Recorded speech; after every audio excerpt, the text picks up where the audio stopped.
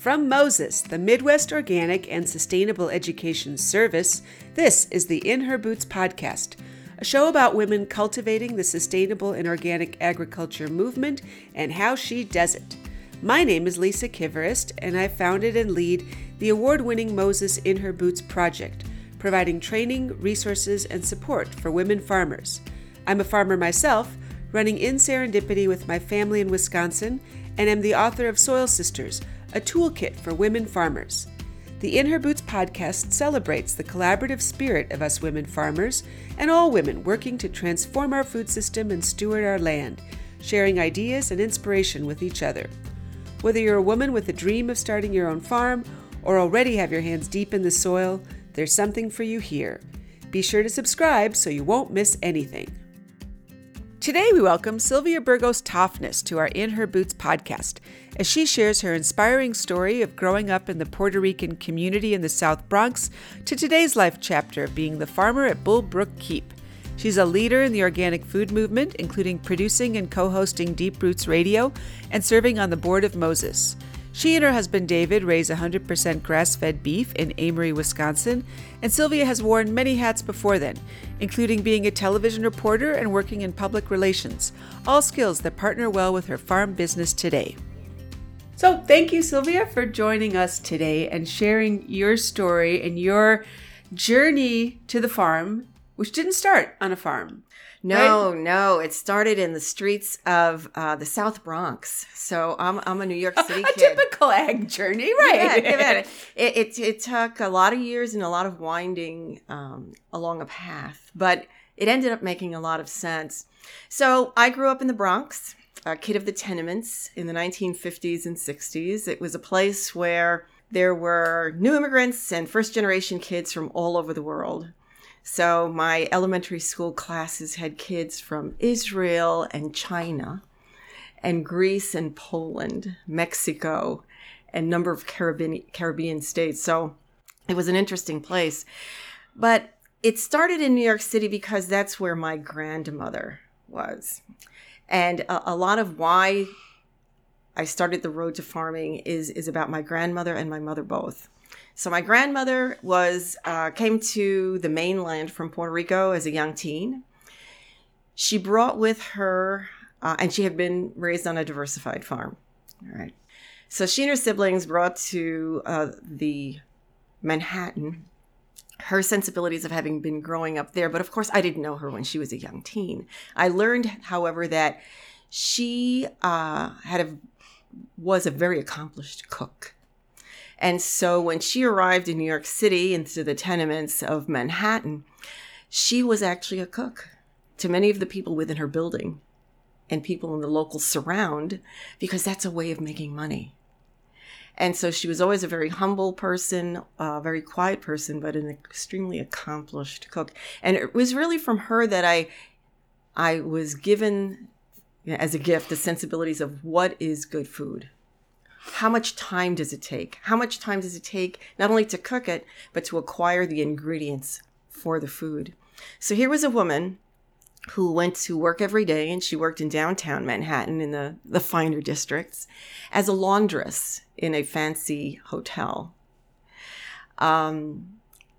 where, she laundered and ironed the clothing for people who had much greater means. She would get on a subway to come home to the tenement area of Manhattan. And she would have to climb many flights of stairs to get up to her apartment. Well, in order to make her great food, she then had to go downstairs and travel the neighborhood for the foods. Ultimate forager. Yeah. So this was going to this little store and that little store in order to pick up food the way that it was done back then. So you went to the baker, or you went to the vegetable person. And in Manhattan, where she lived in Spanish Harlem, there was also a covered kind of bazaar, a market, a marqueta. It was called a la marqueta, that had as its roof the above ground subway. So it was the elevated train. So the subways in New York sometimes traveled up in the air at the level of the second story, or they were underground. And at that point, it was 2 stories up, and the marqueta was was sheltered by the trains. So this is what you would hear as you went to the Marqueta. But the Marqueta, I called it a bazaar because, as in the kind of European tradition and in the tradition of, let's say, Africa or the Middle East, it was many small stalls, each specialized with their own foods. So Nana, and I often accompanied her to pick up the eggs, to pick up the avocados. The chickens would be live and you'd ask for it and they'd kill it. So they were vendors of all kinds. And that was also part of the sensibility. This was fresh fruit that came in from New Jersey. Wow. The Garden State, which was right next to Manhattan. She and my grandfather also, despite being lower income, they scraped enough money to actually buy into a collective on Staten Island. So this was a place that had been a naturopathic commune where people were vegetarian.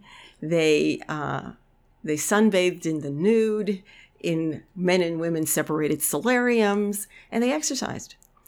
Well, she and my grandfather bought into this organization, and eventually the composition of the organization changed so that it became all Hispanic from all over the world, meat eaters, who originally had all lived or summered in canvas tents, but then switched over to shacks. This is where I spent my summers, every single summer of my life. In fact, my grandmother and my grandfather started going there when my mom was only 12 years old. So this was very much part of the fabric of our family, and it was where I was in the countryside.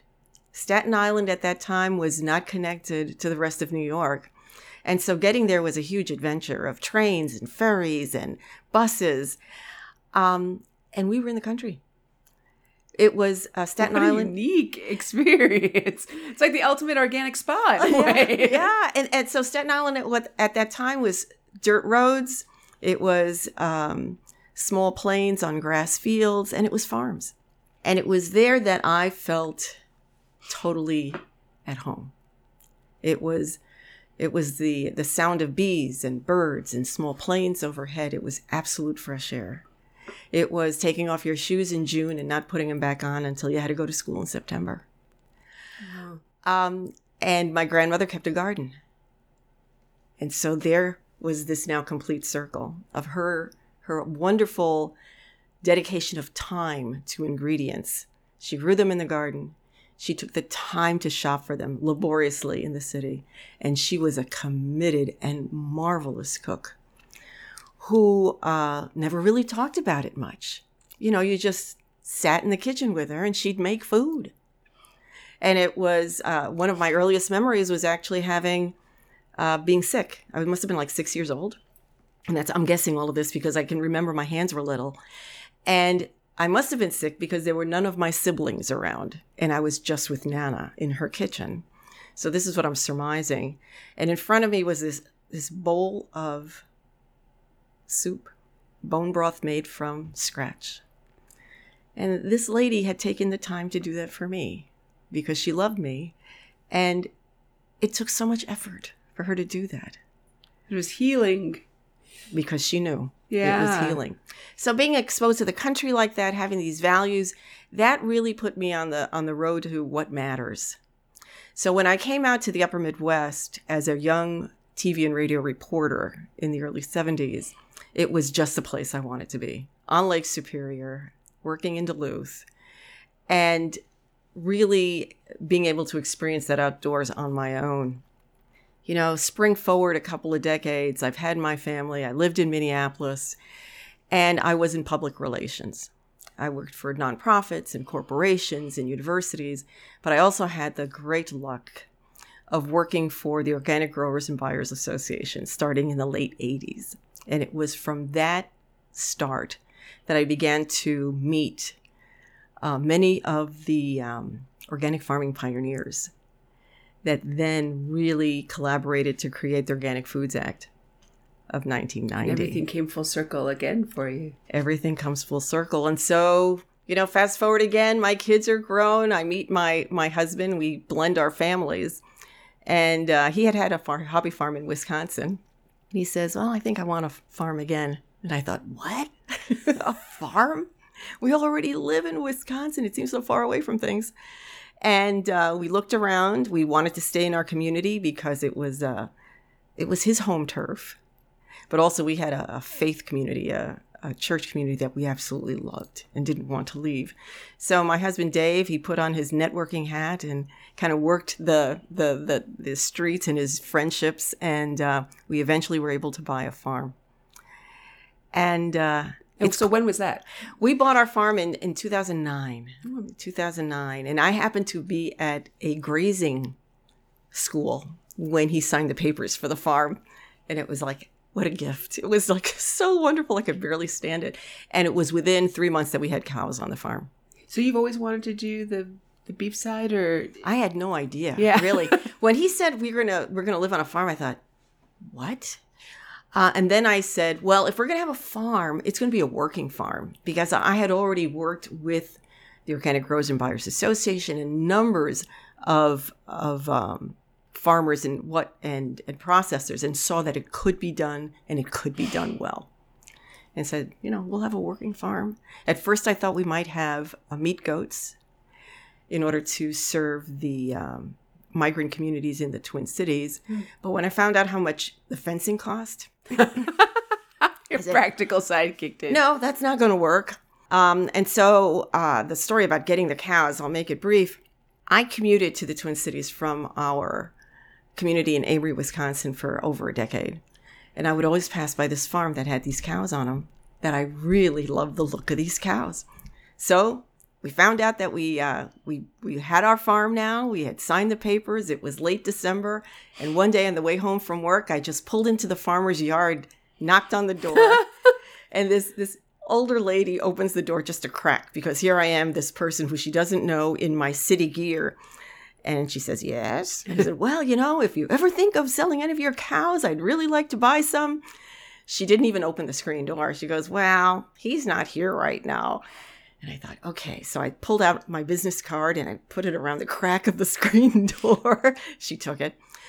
And I thought, okay, well, I'll be back. I'll come back. Well, I'm driving out of the yard. I'm going to go home. And I see the farmer's truck coming over the hill. I turn around. I pull a quick U-ey. I walk back into the yard. I walk out of my car and back into the yard. He steps out of his truck. He's got to be 85 and 6'3", with a huge smile on his face. I say, hey, I'm interested in your cows. And his response was, I'm interested in dispersing my herd. Oh, there's a little serendipity for you. But so, you asked. I mean, asked. And you felt this intuition that said, I'm going to try now. This. Yeah. I mean, what could I lose? And so I wrote a check right then and there for half the price on 6 animals. And they were delivered within 10 days. And that's how it started. You're a working farm. The name of the farm is also a real indication of why we're farming. So it's Bullbrook, which is Bullbrook Keep. Bullbrook is actually the name of the brook that crosses the southern part of our farm. Keep has to do with values. And so you might, remember the notion of a castle keep. It's that inner room of a castle that is protected at all costs. It's where you have your family go to and you surround them to keep them safe. It's where you put your treasures. And so to us, Bullbrook Keep is really about protecting our values. It's about practicing in a way that lives in thanksgiving to God. It's about being a refuge for our family.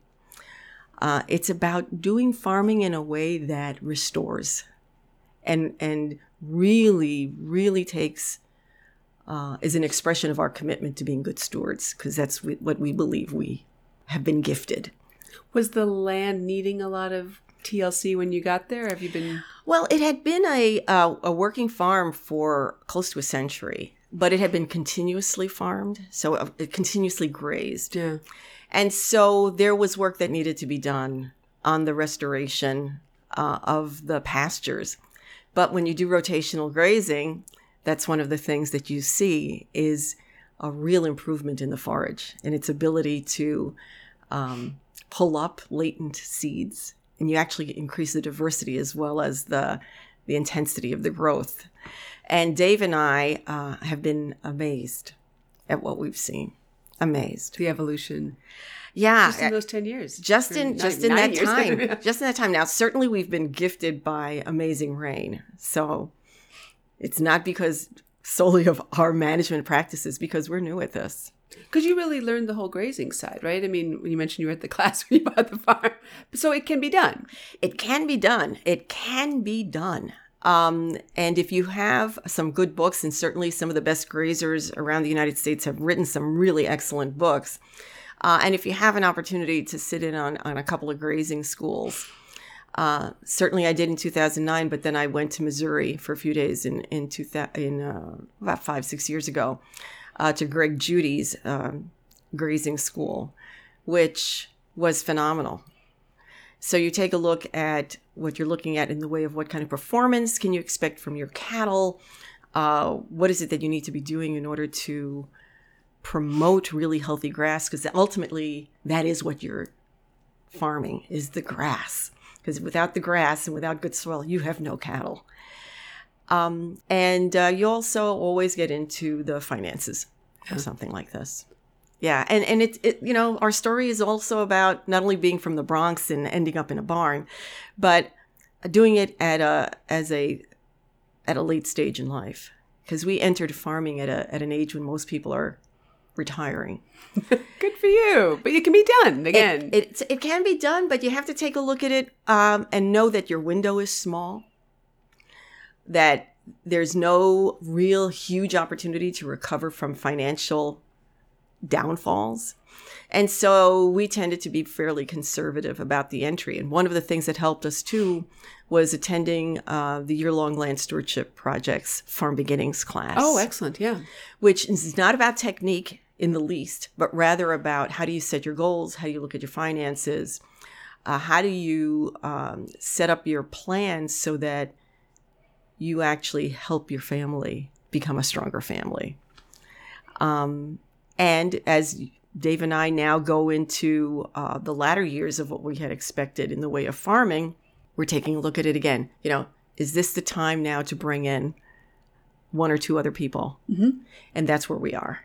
We want to have some people come on the land on a part-time basis and work for a percentage of the calf crop. And they'll have an opportunity to build up their little herd, and they can decide after 3 to 5 years to rent our land or to take their animals and move them elsewhere. So we're looking to see, how do we transition? But it's an evolving journey for you that you're proactive on is the key. It's evolving. It always it's evolving, but it also calls for some tough questions. I mean, when you get to a spot in your life where you're realizing, I think I need to make a change because of being older, it's not the easiest thing in the world to do. Well, I was the 85-year-old guy who finally sold his cows, but he had somebody like you approach him. Exactly. Where do you sell your meat? Is it direct mostly? Yes, it's all through direct marketing. Well, actually, I should say it's like 99% through direct marketing. We are now carried in a couple of stores. Yeah, and that's been a wonderful part of this farming adventure. With my background, 40 years in public relations, thankfully that helps in reaching out to people who might be interested in our beef. And we do sell out every year. The demand continues to exceed supply. So part of the mission of our farm is getting people on the farm to visit. And so we have visitors every single month of the year, sometimes in crowds, which we love because we demonstrate what it is that we do, and we operate as a transparent farm. So any customer can come at any time and look at our operation and know that they can trust the beef that they're getting. Yeah. Excellent. So we love walking the fields with our customers. It's one of the most rewarding parts of being a farmer. I love it. So a piece of advice, what would you give a woman who is, say, at midlife and has this dream, but questions and doubts and dreams? Dreams and doubts really should go together. I think you should dream big, but then you should also take the time to not be afraid if you have fears. Be real honest with yourself and say, oh man, I don't know if I can do X, Y, or Z, and write them down and look at them and face them. Because more than anything else, what you'll probably find is someone else who's been through the same thing. There are lots of good people out there to talk to who are willing to talk. Dave and I found that even the conventional, in fact, more often the conventional farmers in our area, because we have mostly conventional farmers in our area, were so willing to help us at any turn. They'd turn up in the middle of the night if we asked them, if we like, oh, I've got a sick calf, or we just had a cow that's calved and I don't have, we're not sure about the colostrum. They showed up. They just showed up to help us. I don't know what we would have done without the mentors in our area. They've been great. So yes, if you're thinking about this, write down what it is that you think you want. And also write down your fears, because they're going to have to be faced. They're going to have to be faced. Certainly one of the things that was so very significant for Dave and me was attending farm beginnings and having to come up with a farm plan and to talk to one another about, gee, what do you mean by farming, Dave? And he'd look at me, what do you mean by farming, Sylvia? And some of our initial conversations really told us that we had totally different ideas about what we were getting into.